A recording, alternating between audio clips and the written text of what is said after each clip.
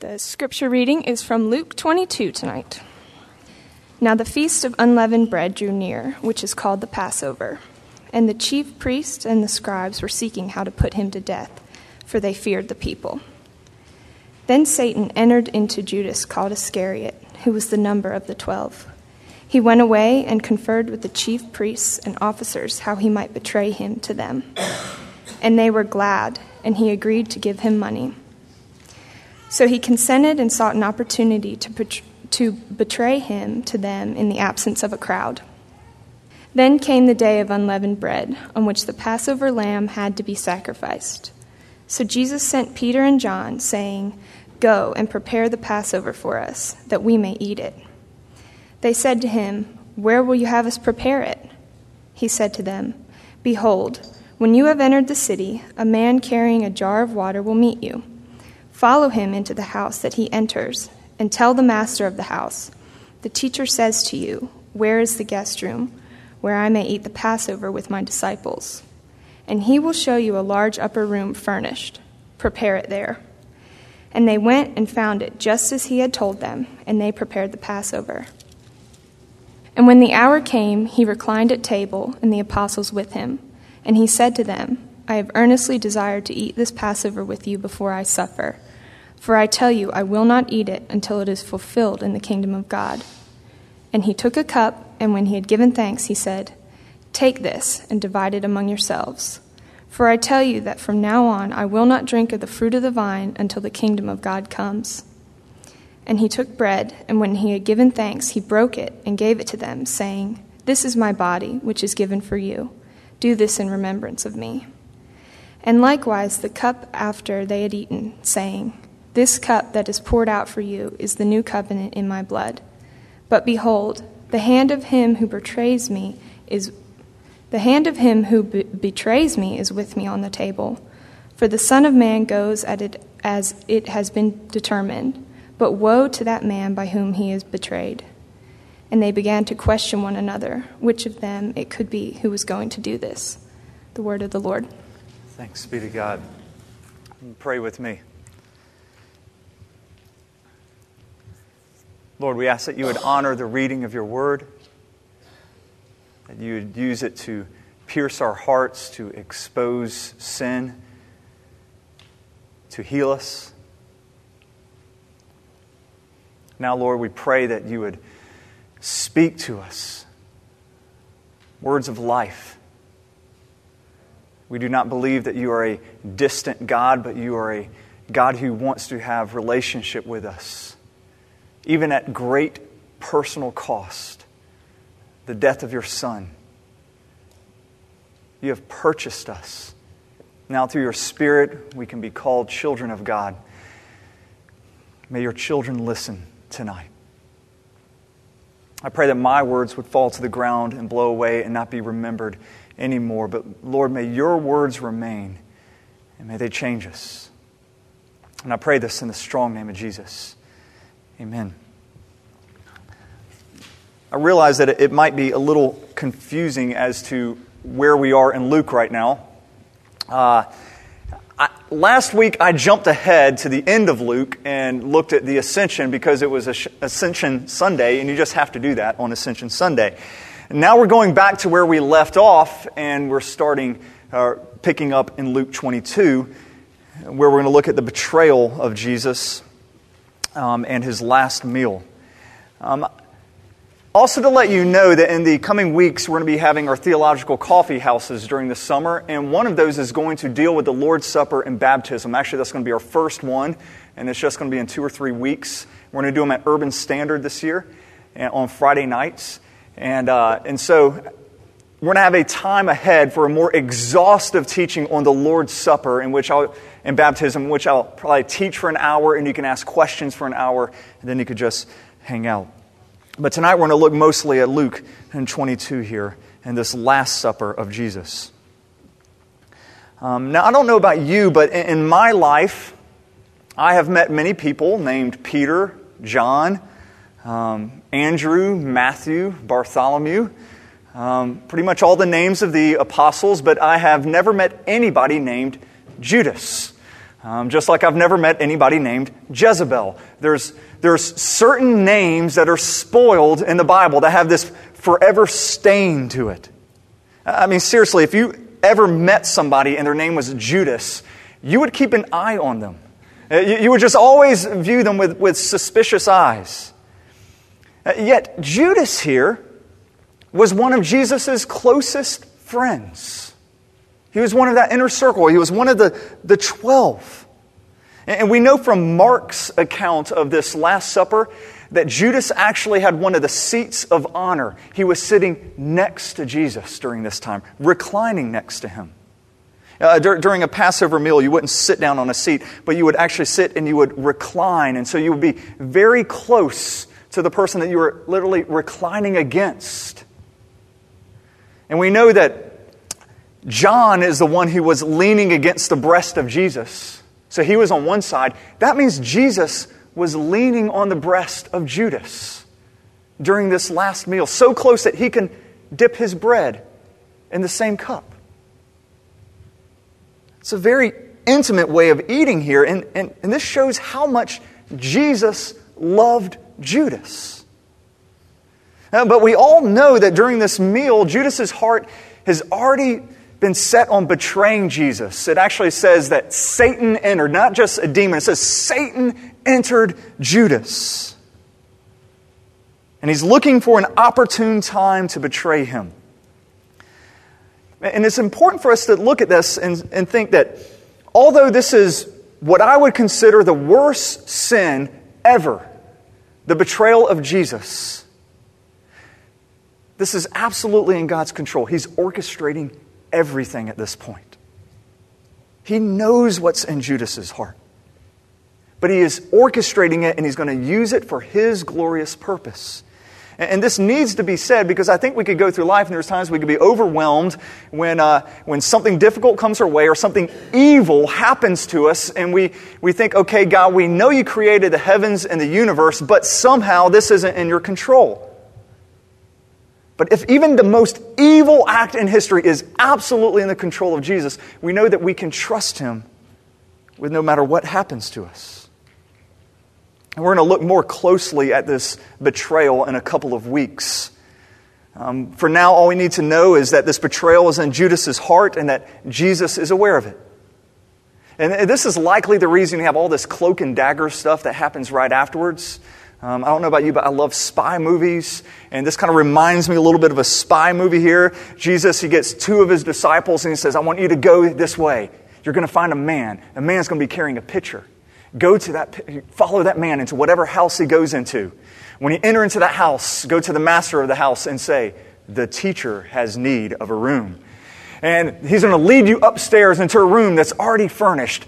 Go there and make preparations. I mean, that's a very cloak and dagger. And what's happening here is Jesus is keeping the location of where He's going to have this last meal very quiet. Not even all the disciples know. It's just going to be Peter and John. Because He doesn't want to give Judas that opportune moment to betray Him yet. Remember, this would have been the first time Jesus got away from the crowds. This would have been the perfect opportunity to betray Him. But Jesus says, not yet. I have one last thing to do. And it's extremely important that I do this. So we're going to work on my timetable. This meal is very important to Jesus. Look at verse 15. It says, and He said to them, I have earnestly desired to eat this Passover with you before I suffer. Literally, He says, with desire, I have desired to eat this Passover. This is something He's been looking forward to for a long time. This will be His final meal with His closest friends before He suffers. Now, up to this point in Jesus' life, He has not really explained the meaning of His suffering. Obviously He's said multiple times, hey, I'm going to die. On the third day, I'm going to rise again. But He hasn't explained what that would mean. The closest we get is He says, I'm going to die, and it's going to somehow be a ransom for many. But here he saves his very last night before he is to suffer in this very intimate setting at this one meal. He says, this is the time. This is a time where I'm going to explain the meaning of my death. And I could do it best in the context of this Passover meal. Jesus is going to take this Passover meal and he's going to transform it into a different meal that we know as the Lord's Supper, a meal that we have celebrated now for almost 2,000 years, which is remarkable. You think about it, empires come and gone, nations come and go, yet Christians for 2,000 years have consistently been gathering together, breaking bread and drinking wine. They've been partaking of this one meal. And we will do so until the Lord returns. And now to understand this meal, we've got to take a step back into Exodus and we've got to look at what exactly is the Passover. So if you want to flip back in your Bibles, the second book of the Bible, Exodus chapter 12. If you want to look at Exodus chapter 12, I want to take a look at the Passover. Now on the Passover, this is the eve before God would deliver the Israelites from slavery in Egypt. And they would begin their trek going to the Promised Land. And this is the last night. And on this last night, God tells the Israelites, the Hebrews, they're to have this special meal. Every household was to get a lamb. And they were to kill this lamb, and they were to eat this lamb, and they were to put the blood of this lamb on the outside of their door. And they were also to eat some unleavened bread. And later that night, God was going to send the destroyer, and we don't really know who this destroyer is, but He was going to send this destroyer to Egypt, and He was going to kill the firstborn of every family, Hebrew or Egyptian. He didn't discriminate. The only thing he would, because all were guilty, only if you had blood outside your door would you be spared. But if you were a Hebrew and you didn't put it outside your door, you would not be spared. And so every household in all of Egypt would either have that night a dead lamb or a dead son. Every household. Now let's look at 6 particulars about this meal. I'm just going to go through 6 quick things that will hopefully give us some insight into this Last Supper of Jesus. First comes in verse 5 of chapter 12. It says, "Your lamb shall be without blemish." Without blemish. This sacrifice had to be perfect. Absolutely perfect. Second, all the people who did not participate in this meal would not be spared from the destroyer. And it was what we just mentioned. All are guilty. Look at verse 12 and 13. "For I will pass through the land of Egypt that night, and I will strike all the firstborn in the land of Egypt, both man and beast, and on all the gods of Egypt I will execute judgments. I am the Lord. The blood shall be a sign for you on the houses where you are, and when I see the blood, I will pass over you, and no plague will befall you to destroy you when I strike the land of Egypt." God does not say, when I get to your house and I see all the good works you have done and how you've worked really hard, I'm going to pass over you. Or when I go and I see your spiritual heritage, how you grew up in church, you've been a member your whole life, I'm going to pass over you. He says, no, you're all guilty. One thing is going to keep me from killing you, and that's if I see blood on your door. The blood of the Lamb. Third thing about this meal is that the lamb was to be eaten whole. Look at verse 9. It says, "Do not eat any of it raw or boiled in water, but roasted, its head with its legs and its inner parts." Now, a few nights ago, we're having dinner, and Natalie says to her mama, "Mama, is this dead chicken we're eating?" And Lauren goes, "Well, do you want live chicken?" And she goes, "No." But she had to ask if it was chicken because it was a casserole.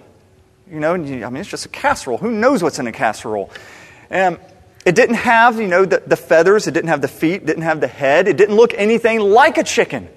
And so she had to ask that. But you do not get that in this meal at all.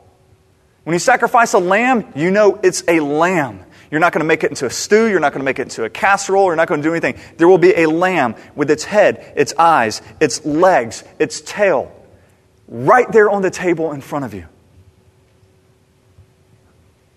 You could not eat this without thinking sacrifice. Something had to die so that I might live. It was an uncomfortable reminder of that. Fourth, this was a community meal. Look at verse 3 and 4. It said, "Tell all the congregation of Israel that on the 10th day of this month, every man shall take a lamb according to their father's houses, a lamb for a household. And if the household is too small for a lamb, then he and his nearest neighbors shall take according to the number of persons. According to what each can eat, you shall make your count for the lamb." One was not to eat this meal by themselves. They didn't go into their home and just get by themselves and have a Passover meal. You had to have it in community. Fifth, this meal was not for everyone. Look at verse 43, and these verses have been misunderstood in the past.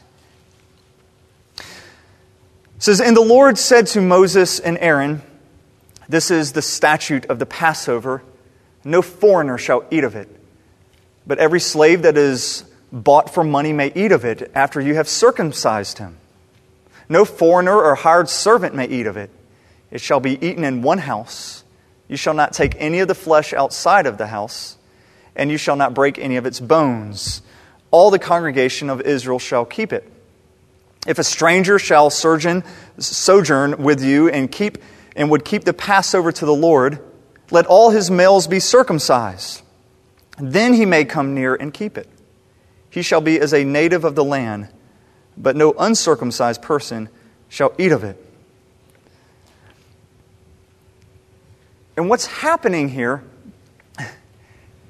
God's putting restrictions on this meal to keep those who do not share the faith from partaking in it.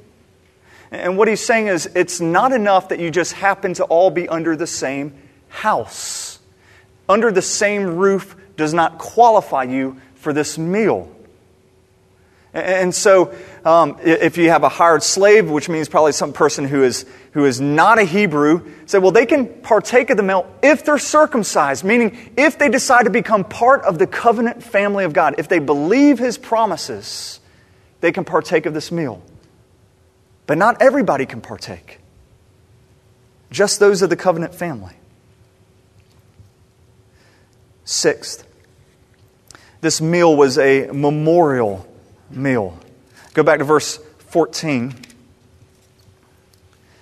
It says, "This day shall be for you a memorial day, and you shall keep it as a feast to the Lord throughout generations, as a statute forever.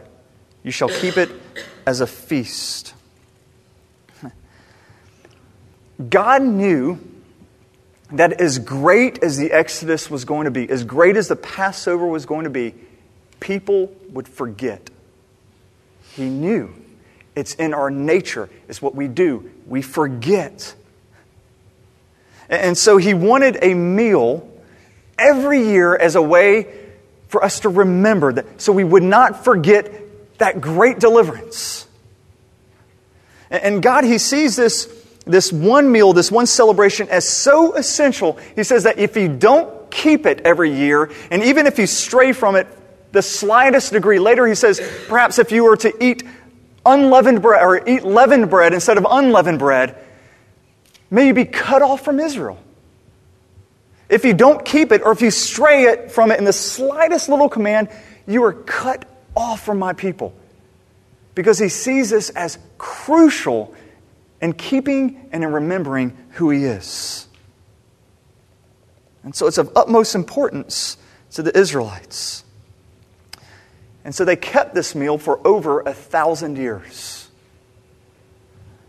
And here Jesus, he gets in this upper room with his disciples, and for the first time he actually explains, this is the true meaning of what you have kept, this meal you have kept for over 1,000 years.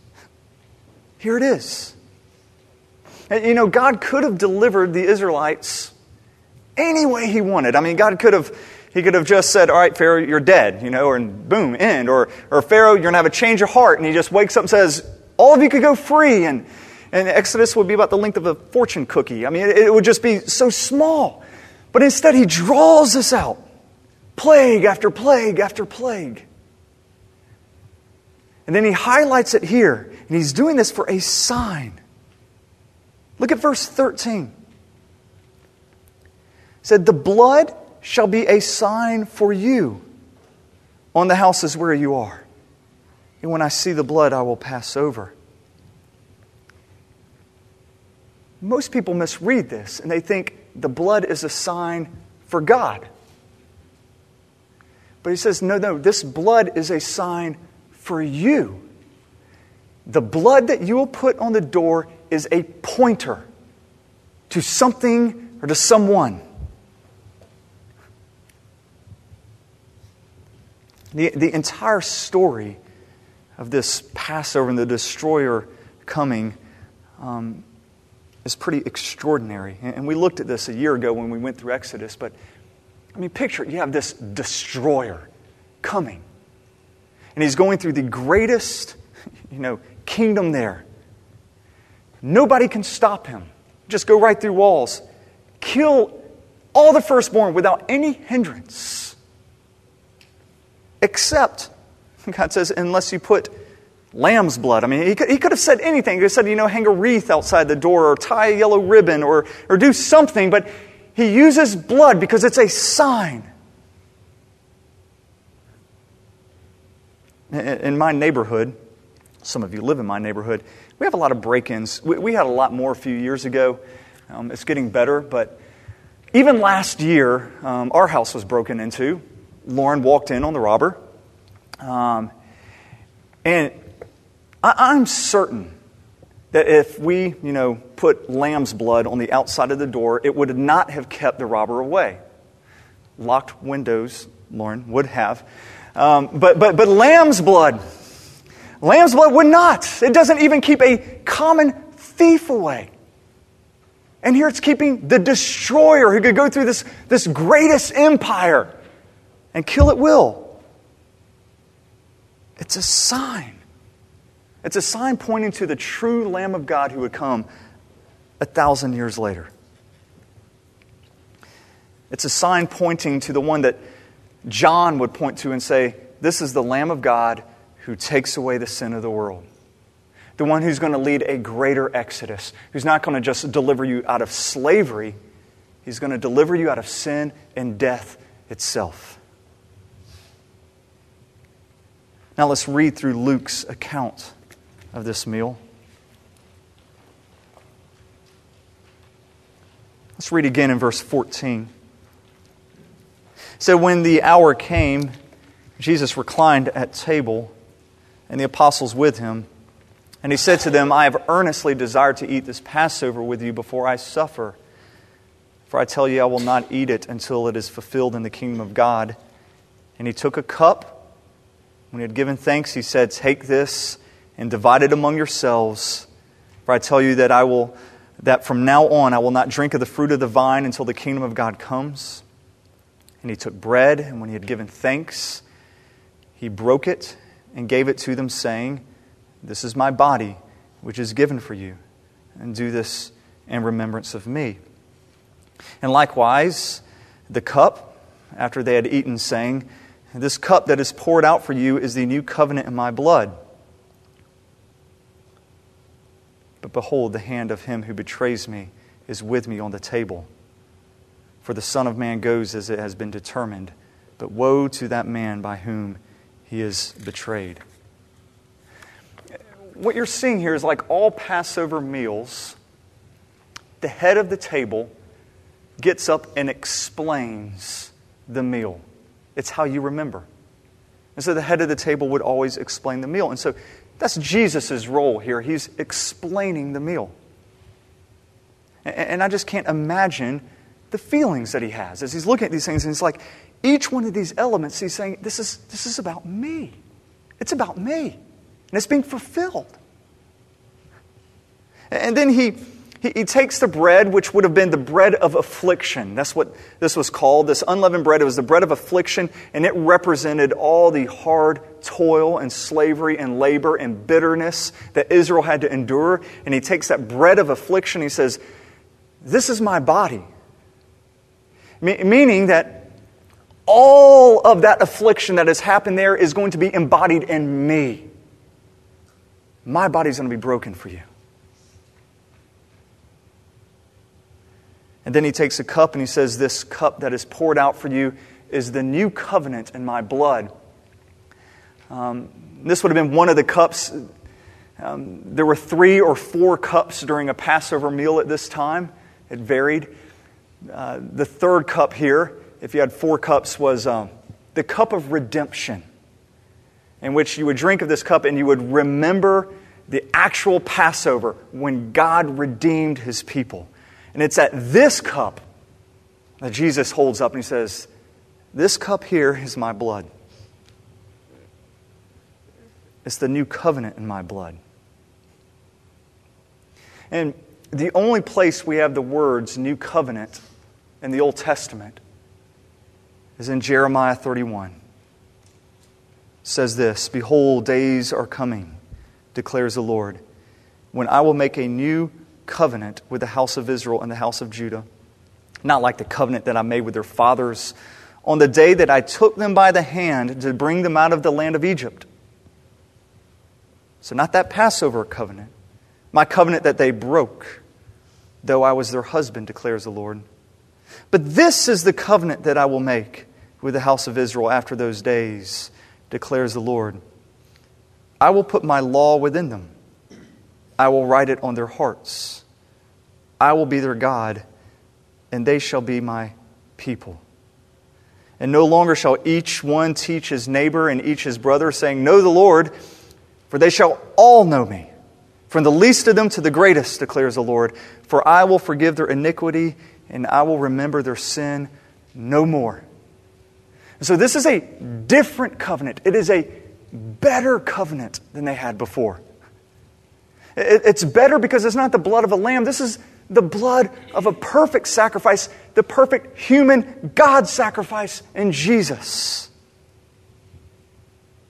And now Jesus, through this sacrifice, He initiates this new covenant that actually deals with the real issue, our hearts. And He gives us a new heart. And He makes us children of God.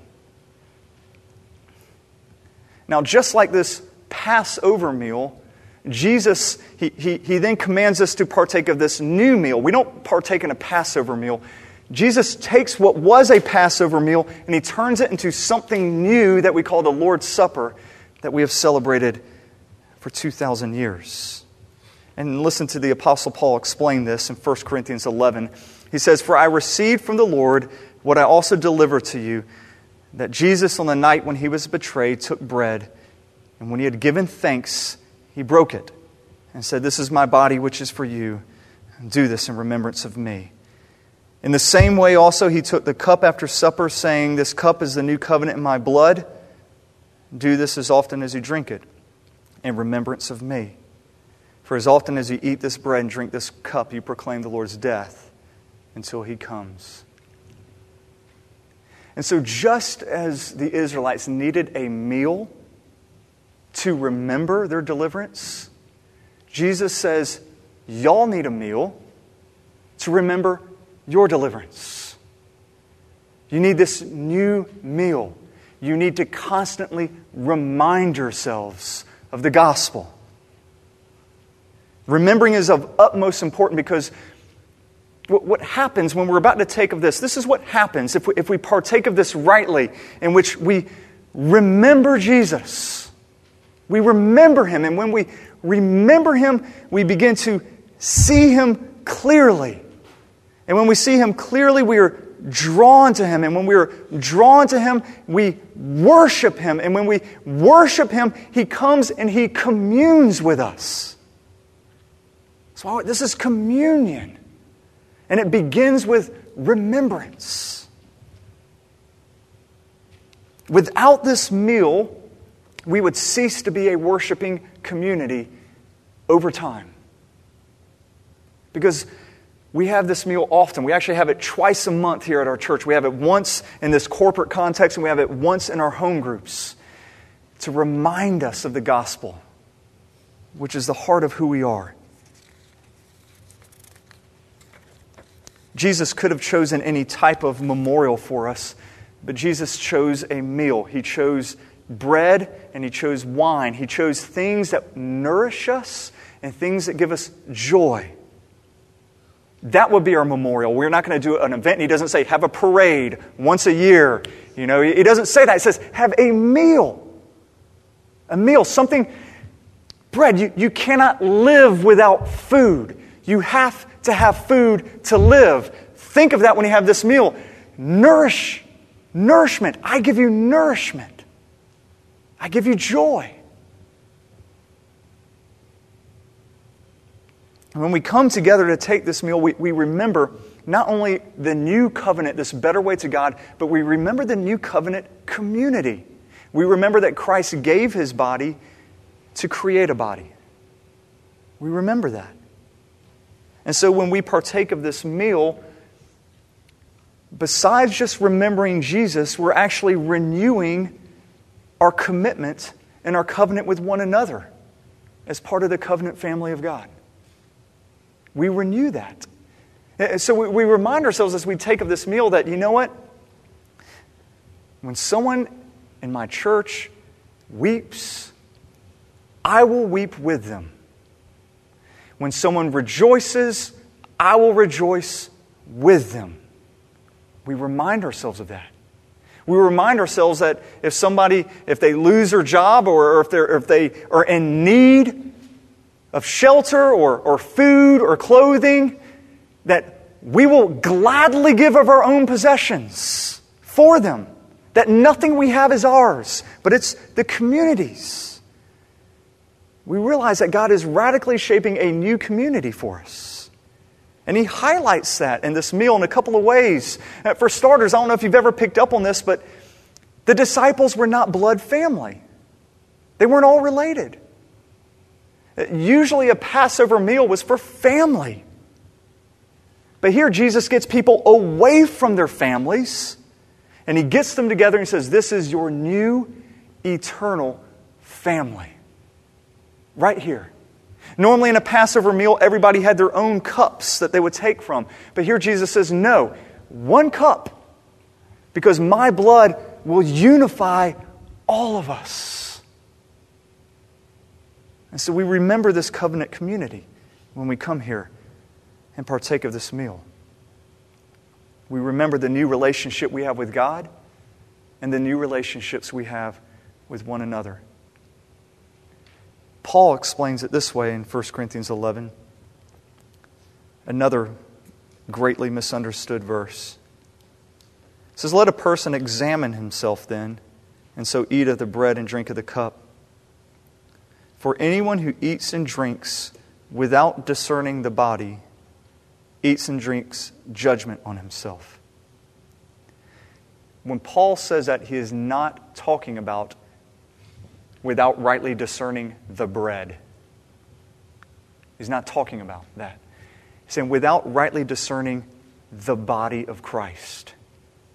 Without rightly discerning this new covenant community, you will eat and drink judgment into yourself. And later he says, that's why you wait for one another. And in the Reformed tradition, the church had been taking the elements and serving the person next to them. And then they would serve the person next to them. And they would serve the person next to them. As they would wait on one another and remind themselves of this new community. Finally, when we partake of this meal, we don't only remember the past, but we remember the future. Paul says, as we do this, we proclaim the Lord's death until He comes. Jesus says that I'm not going to drink of this drink of the fruit of the vine again until the kingdom comes. And so we realize when we partake of this meal that there is a greater meal to come. And so as we remember His faithfulness to us in the past, that enables us to embrace and hold on to His promises for us for the future, and that Jesus will come again for our greater feast.